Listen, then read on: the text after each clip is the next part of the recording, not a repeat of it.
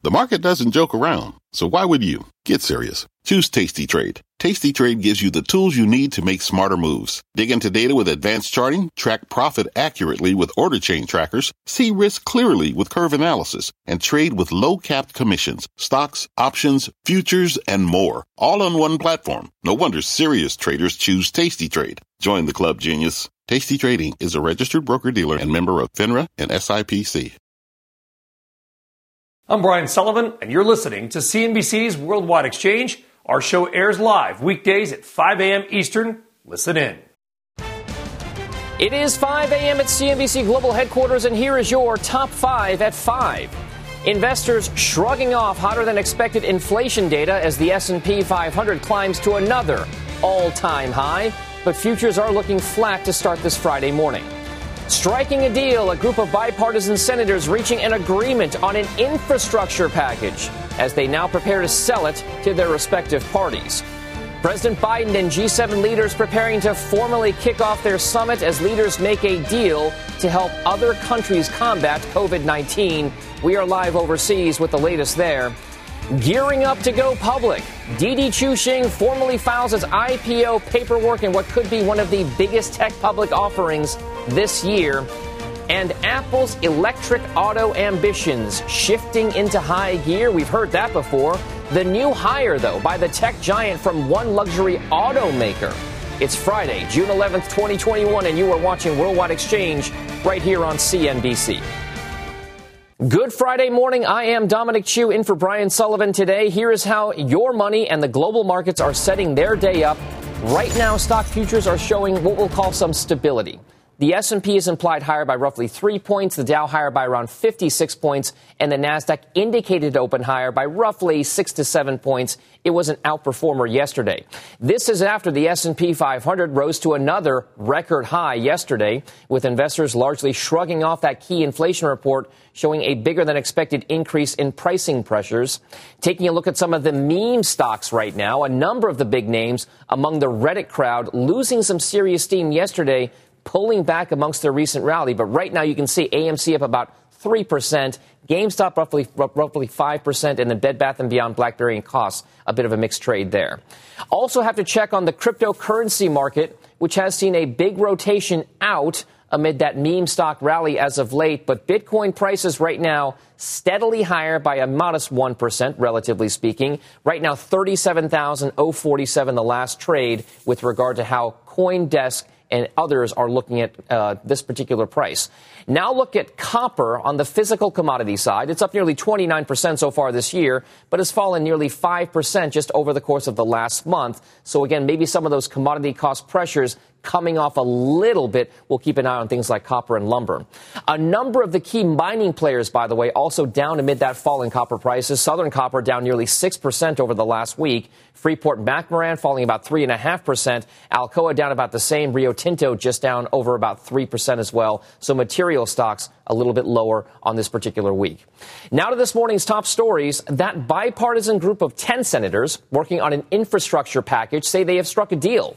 Reports say the plan will cost $1.2 trillion over 8 years. That's below the $1.7 trillion price tag on President Biden's plan. Now, those reports suggest the senators plan to help pay for the package by using unspent COVID-19 funds and raising revenue by indexing the federal tax on gasoline to account for things like inflation. It would not include any tax increases, so to speak. G7 leaders are expected to announce a pledge to provide 1 billion doses of COVID-19 vaccines to poorer countries. That's according to reports. The move is part of a plan to vaccinate the world by the end of next year. The move comes after President Biden vowed to supercharge the battle against the virus with a donation of 500 million Pfizer-BioNTech shots. And lawmakers in China have formally passed a new law aimed at countering foreign sanctions. The country's top legislature approving that measure in response to U.S. and European efforts to pressure Beijing on issues including human rights, trade, and technology. Under that new Chinese law, Chinese entities and individuals can file lawsuits in courts there seeking compensation for harm caused by some foreign sanctions. Well, back to the markets and investors appearing to shrug off again yesterday's hot inflation data. Your next guest says the market response was surprising. She cautions don't count inflation fears out just yet. Erin Gibbs is the Chief Investment Officer of Gibbs Wealth Management. Erin, thank you very much for joining us this morning. Let's talk about why the markets can take inflation data that's running the hottest level in years and say, hey, let's push them to record highs.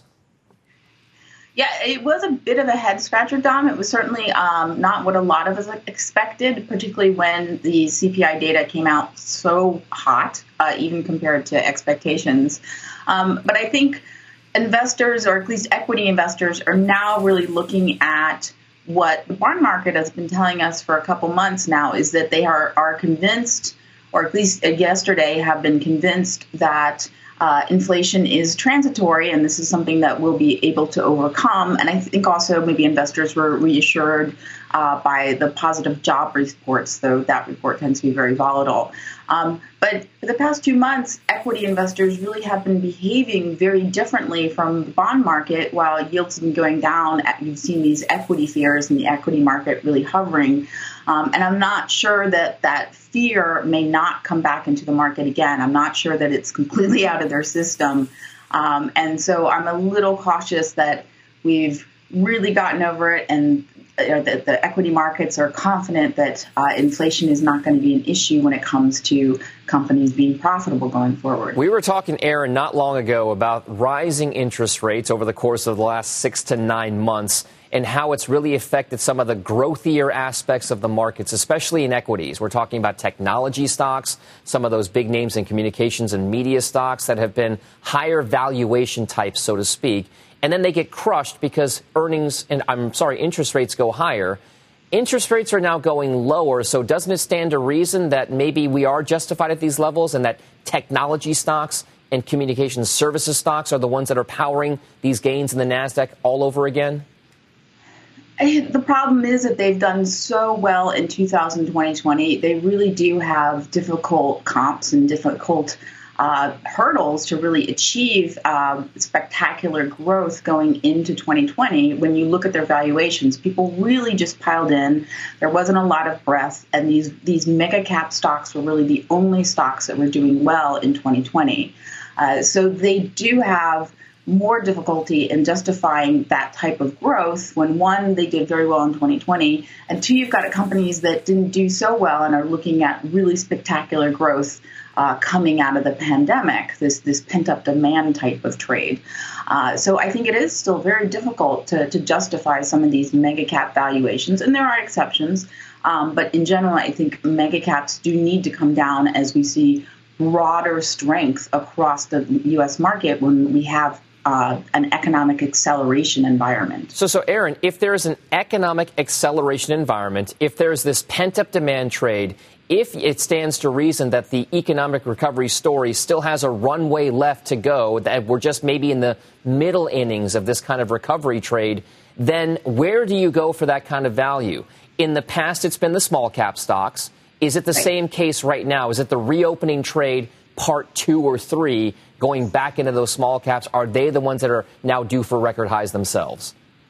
I think in general, yes, I think you're still looking at the small caps really are positioned for the best recovery and for the best type of growth at a reasonable price, even going forward. And even though we've had about 9 months of value outperforming growth and small cap doing better than large cap, I think the trade isn't over just yet, given we've got all of these components that say this is the type of environment where small caps win. And so I'm really advising investors that if they do have an overweight in mega caps, or even if their large cap position has gotten a little overweight, that there's still plenty of time to take that money off the table and transition it into small caps for the next 6 months to a year, because they are the ones that really do look more valuable while still having double-digit growth for the next 2 years. All right, Erin Gibbs, we're showing one-year charts here of the S&P 500 small cap index up at 75% over the course of 1 year. Thank you very much. We appreciate it. Have a nice weekend. When we come back on the show, China taking dramatic steps to curb the growing COVID outbreak in Guangzhou. We are live on the ground with the very latest there coming up. Plus, your morning's big money movers, including what has shares of Vertex Pharmaceuticals plunging. 11% in the pre-market trade. And later on, Brian Sullivan's conversations with Texas Governor Greg Abbott and Patterson-UTI Energy CEO Andy Hendricks, one from one of the first post-pandemic energy conferences in person in a while. A very busy hour still ahead when Worldwide Exchange returns after this break.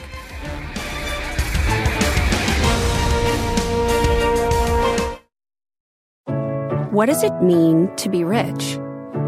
Maybe it's less about reaching a magic number and more about discovering the magic in life. At Edward Jones, our dedicated financial advisors are the people you can count on for financial strategies that help support a life you love. Because the key to being rich is knowing what counts. Learn more about our comprehensive approach to planning at edwardjones.com/findyourrich. Edward Jones, member SIPC. This podcast is supported by FedEx. Dear small and medium businesses, no one wants happy customers more than you do. That's why FedEx offers you picture proof of delivery, packageless and paperless returns, as well as weekend home delivery to 98% of the U.S. on Saturday and 50% on Sunday. See the FedEx service guide for delivery information. FedEx Ground service is also faster to more locations than UPS Ground. See what FedEx can do for your business. Absolutely, positively FedEx. Welcome back to Worldwide Exchange. China is reinstating strict COVID rules to fight a new outbreak of the deadlier Delta variant of the COVID virus. The problem is especially bad in Guangzhou, the capital in the country's southern province. That is where we find CNBC's Arjun Kharpal with the latest there. Good morning or good evening, Arjun. Good morning to you, Dom. Well, look, there's only been 128 cases since late May, but authorities have moved very swiftly, and the reason is they're worried about the Delta variation of the virus, which we know to be highly transmissible. It started with a 75-year-old woman eating at a restaurant, and it spread there. Mainly, the big hotspot is the west of the city, the district called Liwan. That's where it's concentrated, but it has spread to other areas in the south of the city there. Now, authorities have moved very quickly, as I said, with some pretty drastic measures. They've locked down this district known as Liwan. Literally, no one can come in and out. Even the other day, they were sending driverless cars in with supplies, such as food and medical supplies, to supply that area. One of the other things they've done is shut down some restaurants or move them to takeout only. And another big part of the containment measures is mass testing. Now, just behind me here, you can see some medical staff in PPE. Earlier, there were long lines of people waiting to get tested. They're just packing up for today. But there is another line of people just back there, and they are waiting for their vaccines. Now, vaccines is an interesting topic here in China because many people in China, to some extent, China's been a victim of its own success. They dealt with the pandemic very swiftly last year, and many people felt safe. I remember speaking to my barber just a few weeks ago. He said, no, Guangzhou's safe. I don't need a vaccine. I'll wait a bit.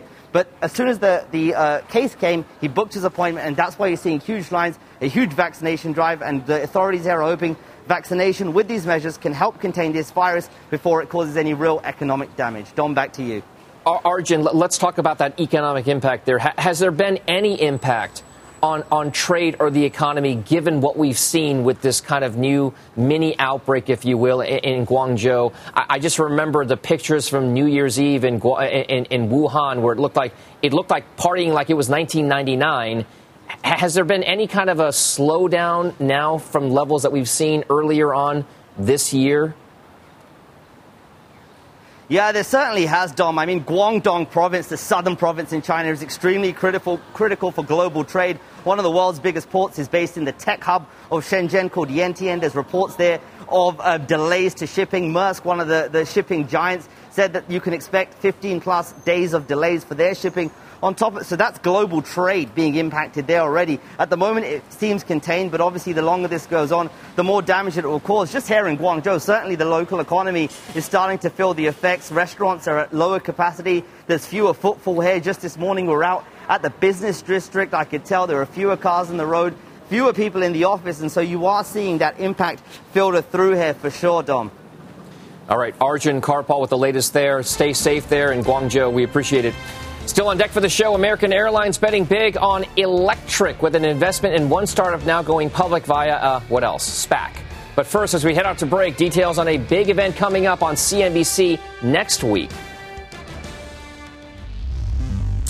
It's a new era for business for Singapore. For travel in China. It's a new era of innovation. Of business for Hong Kong. For the travel industry. La Dolce Vita is finally in sight. Get the latest from around the world. From around the world. From around the world. From around the world. At CNBC's Evolve Global Summit. Live from London. Live from Singapore. Get all the latest from around the world at CNBC's Evolve Global Summit. Live on June 16th. This podcast is supported by FedEx. Dear small and medium businesses, no one wants happy customers more than you do. That's why FedEx offers you picture proof of delivery, packageless and paperless returns, as well as weekend home delivery to 98% of the U.S. on Saturday and 50% on Sunday. See the FedEx service guide for delivery information. FedEx Ground service is also faster to more locations than UPS Ground. See what FedEx can do for your business. Absolutely, positively FedEx. Welcome back to Worldwide Exchange. Time now for your Big Money Movers 3 stock stories of the morning. First up, it's Chewy. The pet products retailer reporting a surprise first quarter profit as sales rose more than 30%.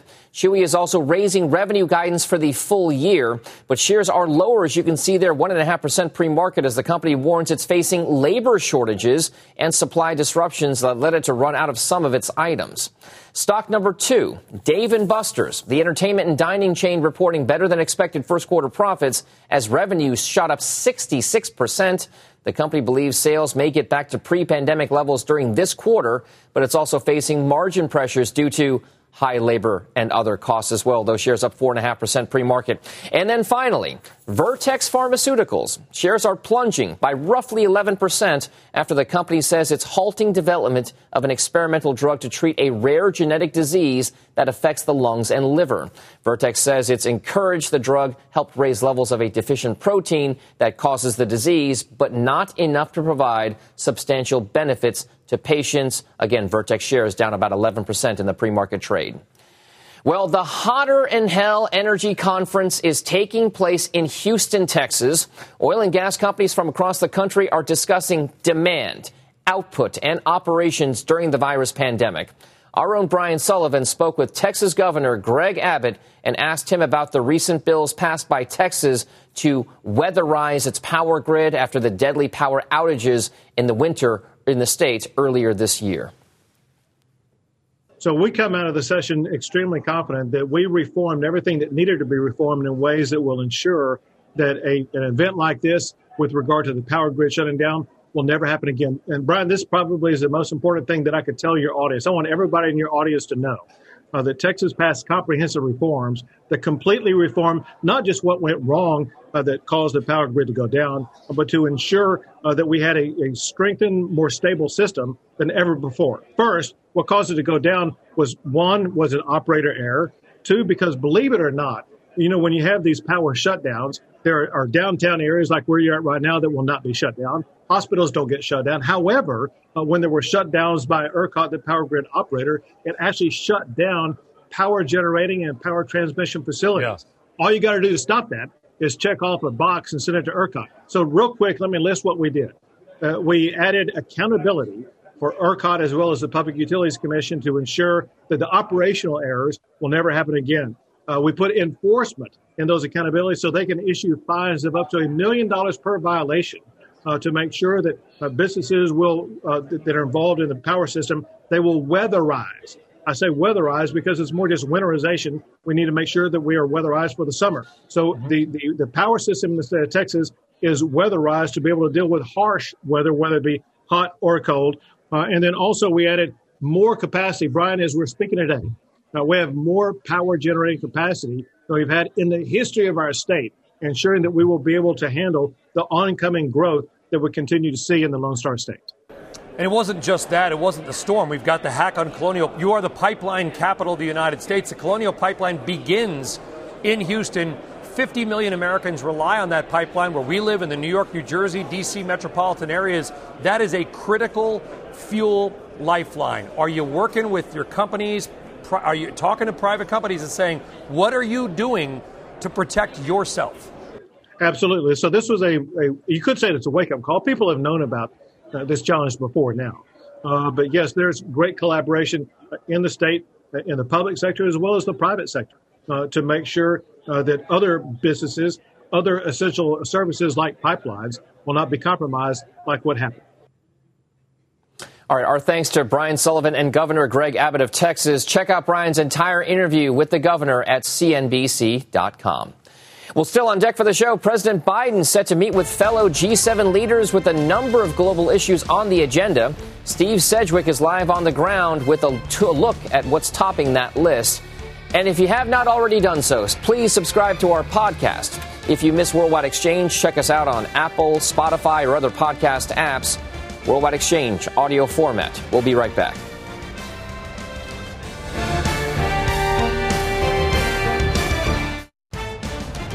Markets shrugging off hotter than expected inflation data, with the S&P 500 hitting a new record high. Morgan Stanley's Matthew Hornbach is here with why he says investors need to separate inflation optimism from hysteria. President Biden set to meet with fellow G7 leaders, taking on a long list of matters from the virus pandemic to a global tax rate. Our Steve Sedgwick is standing by live at the summit with the very latest there.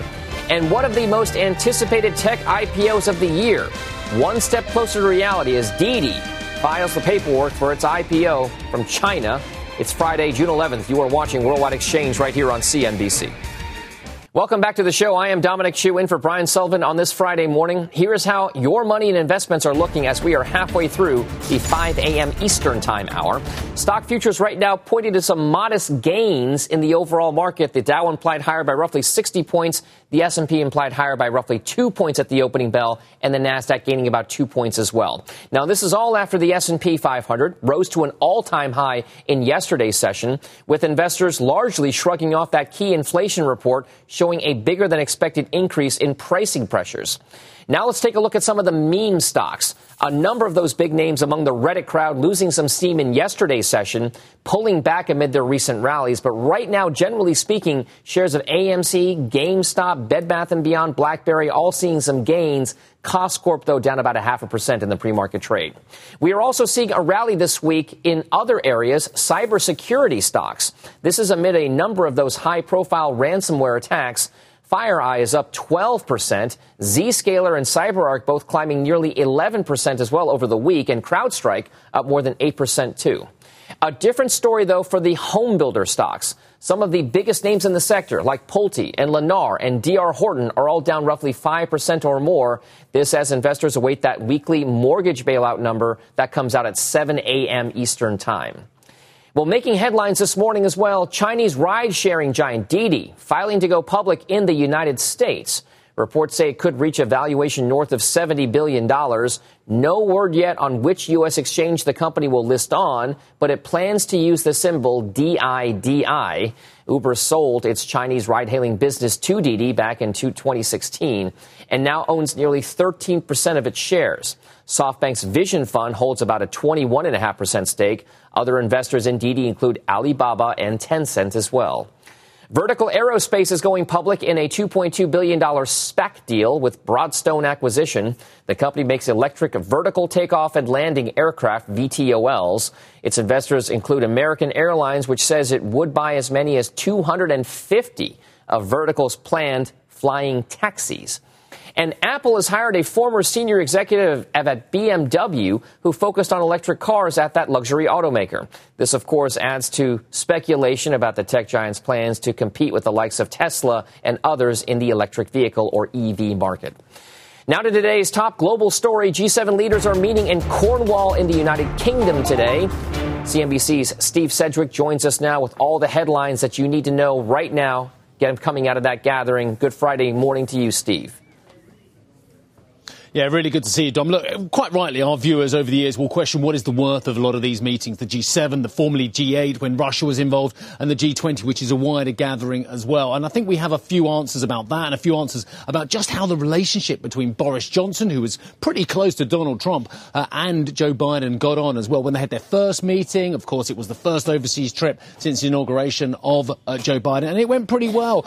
Boris Johnson calling the relationship between Joe Biden and himself a breath of fresh air, saying there was complete harmony on a whole host of issues, and that the relationship was of a massive strategic importance. So a big tick there for Boris Johnson, actually just getting on with Joe Biden on a personal level, because there had been a little bit of angst and worry about how they would really get on going forward, and what is a key relationship for the UK, underlined by the fact that they re-signing this Atlantic Charter that we talked about yesterday between Roosevelt and Churchill back in 1941, just reinvigorating that for a whole host of cooperations on democracy, on reaffirming collective security, etc., etc. But it was on vaccines that the US president made the big headlines yesterday. 500 million doses will be given to developing worlds by the US by the middle of next year. But very interesting to hear what Joe Biden had to say about how the US was going to be handing these vaccines out. Let's listen in. Let me be clear. Just as with the 80 million doses we previously announced, the United States is providing these 500,000 doses with no strings attached. Let me say it again, with no strings attached. Our vaccine donations don't include pressure for favors or potential concessions. We're doing this to save lives, to end this pandemic. That's it, period. Why did I want that sound pulled out, Dom, and why is it important? Because it refers, I think, to trans-Pacific rivalries between the US and China. Don't forget the Chinese, and to a certain extent the Russians, have been handing out vaccines to friends, to developing countries as well. But Joe Biden said, look, when we give vaccines, we're not after favours in return, we're not after concessions in return. And I think this is the US and the Western alliance saying, look, we too will be giving vaccines to the rest of the world, taking up our global responsibilities, but we won't be doing it because we want relationship issues sorted out. And that's kind of, I think, an insinuation, perhaps, that that's what the Chinese have been doing. Now, Steve, I mean, let's talk about some of those relationships. It's been good relationships so far, generally speaking. Are there, though, any battles lurking once the summit formally gets going, either between the U.S. and the U.K. or the U.S. and other countries or the U.K. and other countries? What's the kind of dynamic at play now once this meeting really gets going this weekend? Yeah, I think you're absolutely spot on. And look, it's going to be different now. Let's be honest about it. Joe Biden is more old school. He's more like one of the Bushes, or he's more like a Mr. Obama in terms of his style, in terms of his diplomatic style. Now, whether you liked it or not, Mr. Trump really did shake things up. We know that. But he did it at a personal level as well. And we know how he made it so important about personal relationships. I think you're not going to see on a surface level Joe Biden and the leaders here in Europe having rows. But there are massive issues out there, the same ones that Mr. Trump had. For instance, what about the security issues? And the fact that Germany gets a vast amount of its power and energy from Russia, but actually gets a lot of its defence from NATO, which, of course, is backstopped by the US as well. Talking of NATO, we've had Monsieur Macron, the French president, in the last 24 hours talking about how, well, it just needs realigning in terms of thinking about who its enemies are and how it's financed as well. And, of course, we know that that is an old sore for the US and, to a certain extent, the UK as well, which is pretty much well-funded NATO as well. So I think there are issues there. Plus, underneath the surface, despite the fact that Boris Johnson and Joe Biden clearly had a good set of first meetings as well, there is contention over the Northern Ireland peace process. As we mentioned yesterday, George Mitchell, the US senator, was a large part of that in the late 90s as well. Mr. Clinton, I remember being in Dublin when he came through as well, getting a rapturous reception. So the US has got a stake in this one as well. Joe Biden, of course, has played a lot on his Irish roots as well, and that is bubbling under the surface. And what we have heard is that in recent days, US diplomats in London, the most important diplomat in London at the moment, we don't have an ambassador at the moment, Joe Biden hasn't announced one, but really tore a strip off the UK government, saying it was a danger, that they were basically breaking the Northern Ireland Protocol potentially and inflaming tensions as well. So the tensions are there. I just don't think we're going to see it on a leader-by-leader basis, as we may well have seen it with the previous administration. You've got a busy weekend ahead of you. Steve Sedgwick, thank you very much. Enjoy the weekend, sir. Joining me now is political economist Stephanie Kelly, deputy head of Aberdeen Standard Investments Research Institute. Now, Stephanie, you heard some of what we were talking about with Steve Sedgwick about the dynamic at play here with the G7 meeting. Let's talk about whether or not there will be implications, broadly speaking, on the economic front, on the policy front coming out of this. Sure. So I think in particular, when we think about the kinds of things we've just heard, right? So vaccine distribution to emerging markets. I think broader discussions around climate are also going to be central to this G7 summit. And in particular, again, it comes down to things like supporting decarbonization in emerging markets. And I think that's the interesting dynamic that's coming through, which is around, this is a meeting of developed market leaders, but a lot of the chat that they're going to have is actually going to be around how do we support emerging markets to decarbonize, to get past the COVID kind of crisis. And to me, that's quite important from an economic perspective, because we're seeing this clear divergence between many developed markets and many emerging markets in terms of the speed of COVID recovery and the long-term growth potential when it comes to things like climate. So these actually do have potential implications. However, we always have to kind of hold our expectations, because these summits often create these big announcements, but the follow through at the national level, that's what we've got to see. We've got to see it come through in domestic legislation and actual financial support. So we've already seen a good amount of outperformance in certain key emerging markets around the world. And it was a catch-up trade. There's no doubt. They underperformed for a certain period of time, and now they are outperforming because there was just a valuation gap between them and developed markets. If you look at those policies, if we separate them into perhaps the COVID side of things on the economic recovery and then the decarbonization and climate side of things, which one do you think is going to have the most implication for investors in the coming months? I'm speaking just because it seems to me much of the COVID dynamic has already been priced into the markets. Is the climate aspect now something that investors should turn their eyes and focus on?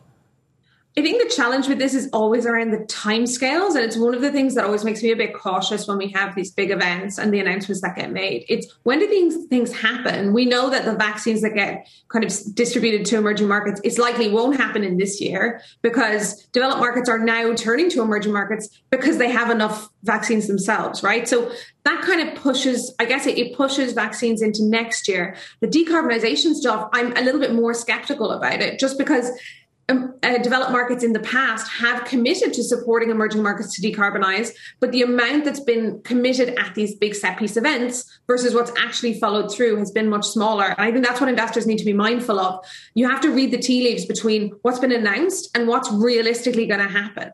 Our report from Cornwall on the G7 talked about some of the dynamics at play, the complicated relationships involved. Germany in particular, Steve Sedgwick mentioned, gets a lot of its fuel and energy from Russia, but gets a lot of its defense mechanisms from NATO and Western allies. Let's talk about how complicated it will be with China and many of these countries, because many of these G7 countries count China as one of their, if not their largest trading partner. How exactly then do markets and investors gauge how G7 will tackle what its relationship with China will be in the coming years?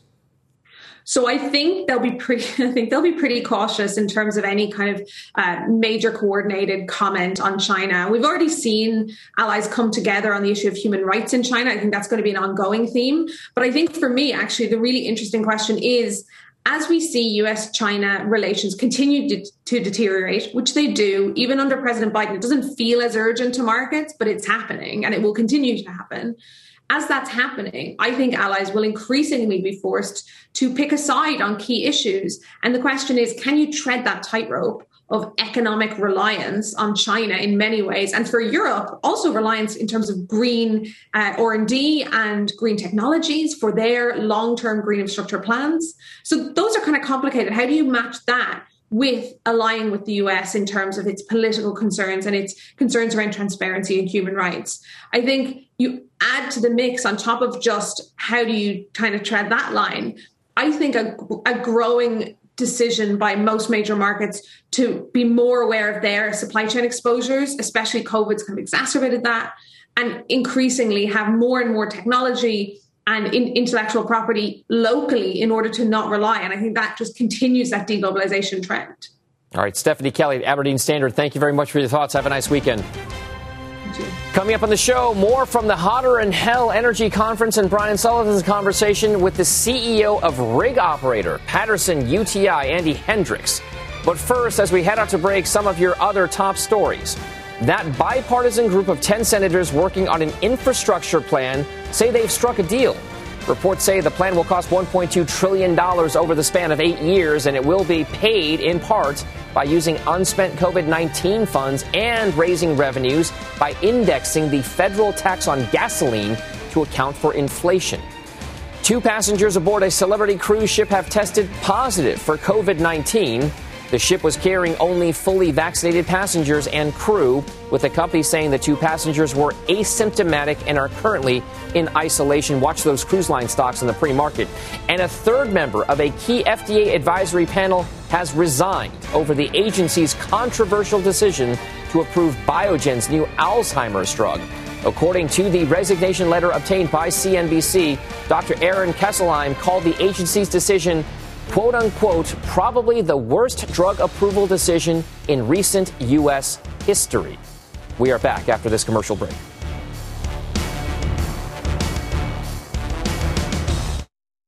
Welcome back. The Hotter Than Hell Energy Conference taking place in Houston, Texas this week, where oil and gas companies from across the country discuss things like demand and output and operations during the virus pandemic. Our own Brian Sullivan was there with the CEO of one of the big rig operators out there, Patterson-UTI. We are joined now by Andy Hendricks. He's president and CEO of Patterson-UTI. They are a land drilling rig operator. They are probably the best leading indicator of where this industry is going. And also, I think, probably the last person I interviewed at an in-person conference before everything shut down. That was it. It was a little over a year ago. Yes, and we're back together. So thank you on that. And again, I said the same thing back in Miami when we spoke, a year and a half, 15 months ago. What are you seeing now? Because what a year it has been. You've got 73 operating rigs. What was the low during the lowest point for you guys? So during the COVID downturn, we went all the way down to 34 operating rigs. And if you remember when we were together in Miami a little over a year ago, we had 126 working. So from 126 down to 34, now up to 73, and we're showing a projection of more growth. We said we're going to be at 80 in July, and we're in discussions for the rest of the year and into next year to put up some more rigs. So we're encouraged by the activity. Yeah, coming more than double off those lows, and obviously the price of oil has surprised a lot of people with where it is.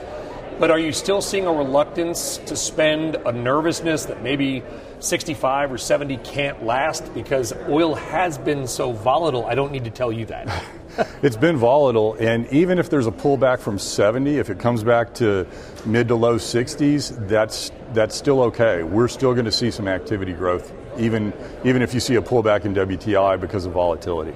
So I'm still encouraged by what we're seeing in the discussions that we're having with our customers. And part of it is because of our leadership position in ESG and reducing emissions on drilling rigs. Operators want to be more responsible about how they're producing shales, and we can help them with that. And how? And listen, sustainability is the watchword. ESG is the investing watchword. Right. A lot of people would say, and everybody here is talking about ESG at this conference. Others would say, you're an oil rig company. How are you sustainable at all? We're an oil rig company, but somebody's going to have to drill. We want to be able to do it better. We all want to do things more responsibly, so we can help the operators. We can provide new types of engines that burn 100% natural gas that reduce the emissions. We've also developed a lithium battery hybrid energy storage solution that can reduce emissions as well. So we're encouraged by the discussions that we're having with the E&Ps, the operators, on wanting to deploy this type of technology. You know, the companies that hire you, investors have been loud and clear. They want capital discipline. Don't just drill. We want to see positive cash flow. You kind of want a mix, don't you? I mean, you need companies to spend. How willing are companies to open their wallets right now? So, certainly E&Ps have to show capital discipline, but this is relative to their budgets, and their budgets were set at a lower WTI than where we are today. So there's room for us to grow activity and the E&Ps still showing capital discipline at the same time. The old saying in oil and gas is just the cure for high prices is high prices, because everybody comes out, starts drilling again, overproduces, the price collapses, and then we're back to where we were. Are we smarter this time?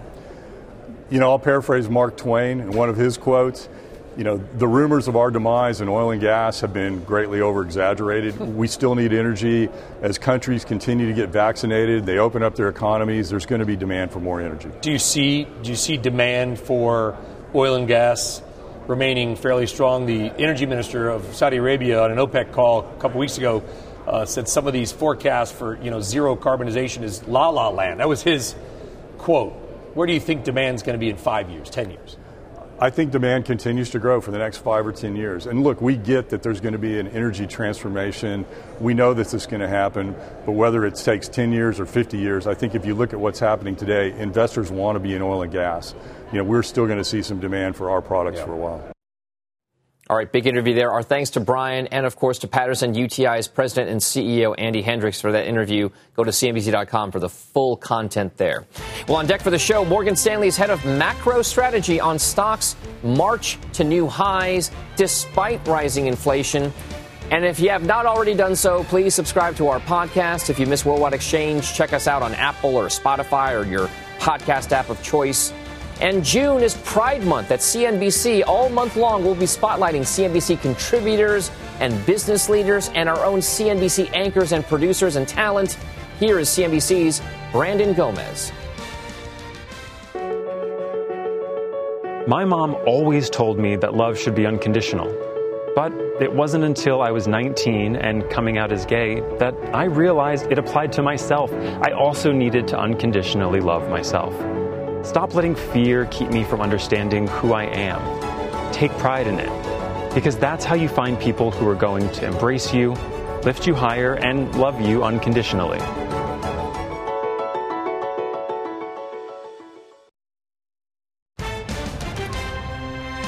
All right, that is a live view of Times Square. It's 5:50 a.m. Eastern Time. Just below there is our colleagues over at Squawk Box who are getting ready at the NASDAQ market site to do their show in just about 6 to 8 minutes time here. Traffic is, of course, picking up these days with pandemic restrictions easing up just a bit. Well, the markets are largely shrugging off yesterday's hotter-than-expected consumer price index, with the S&P closing at a record high for the 27th time this year.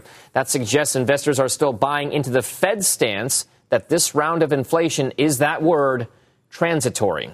Your next guest says investors need to separate inflation optimism from hysteria, but he also says strong growth will be harder to come by in the second half of this year.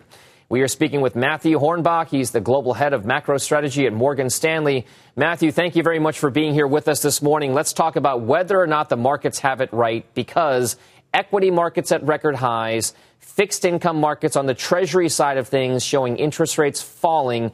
It sure doesn't feel like an inflationary type environment. No, it certainly doesn't, Dom, and thanks for having me on. I think the underlying dynamic that the global marketplace and the global economy has been dealing with for about a year now has been liquidity coming from central banks all over the world. Of course, the ECB and the Fed have been the two prominent players in the liquidity game, but the liquidity continues to flow. We can see that in a variety of ways, and I think what you saw yesterday was once we got past a pretty big risk event, which was the U.S. CPI report, investors decided it was time to start putting that money to work. And that went into a variety of asset classes, including treasuries and equities, as you noted. So let's talk about why interest rates are falling right now, Matt. I mean, I understand there are positioning aspects. There may be some technical aspects to that. But is there any fundamental reason why we could be shaking off a few months worth now of hotter than expected inflation data and still having yields react the way that they are? What gives? Yeah, Dom, I think what might be going on is the idea that when you're dealing with cost push inflation, when companies or businesses are raising prices, despite a demand outlook from their perspective that just might not be that great, then you're really talking about potential for softer growth in the future. And that might be one of the things that's going on right now. In fact, earlier this week, the Small Business Survey and the NFIB survey came out, and some of the data in there was a little concerning. We saw that small businesses were planning on raising prices pretty aggressively over the next 3 months, but their expectations for sales over this period were actually still pretty depressed, which is a bit odd, right? Why would you be raising prices when your expectations for sales aren't going up? Well, it's because your own costs are going up and you're forced to raise prices. So something like that, is not great for the demand outlook, Dom.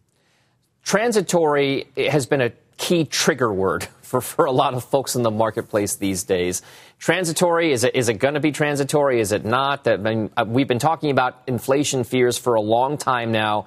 We have not really seen them come to fruition just yet, but transitory is still something that's going to be very controversial in terms of how people are going to view this particular round of inflation or price hikes.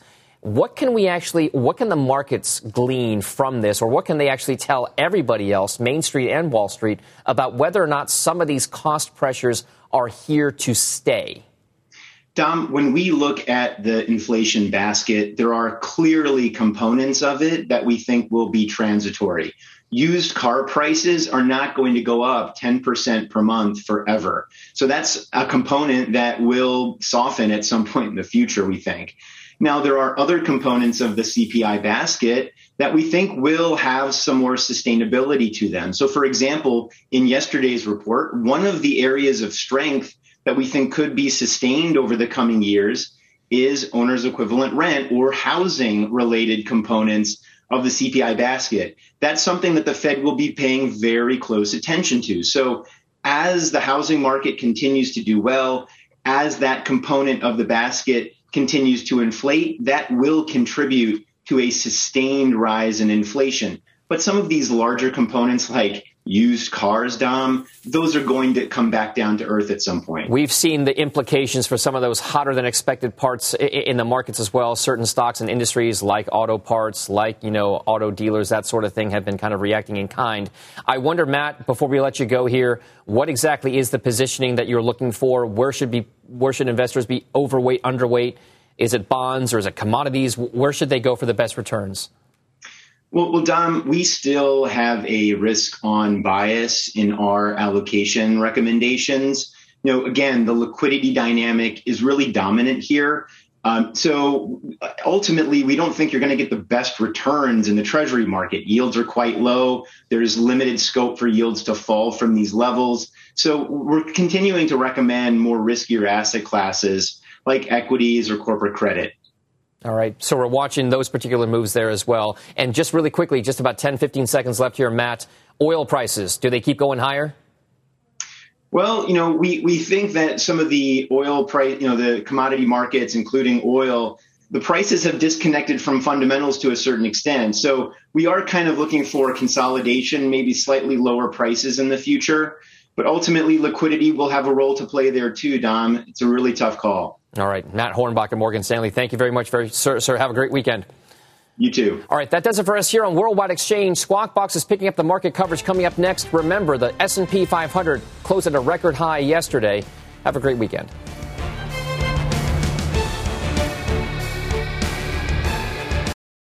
You've been listening to CNBC's Worldwide Exchange. You can always catch us live weekdays at 5 a.m. Eastern, only on CNBC. This podcast is supported by FedEx. Dear small and medium businesses, no one wants happy customers more than you do. So you need a business partner just like you. Like FedEx, who understands your passion for serving your customers because they have the same commitment towards you. That's why FedEx offers you picture proof of delivery, packageless and paperless returns, as well as weekend home delivery to 98% of the U.S. on Saturday and 50% on Sunday. See the FedEx service guide for delivery information. What's more, FedEx Ground is faster to more locations than UPS Ground. Trust FedEx for timely deliveries. See what FedEx can do for your business. Absolutely, positively FedEx.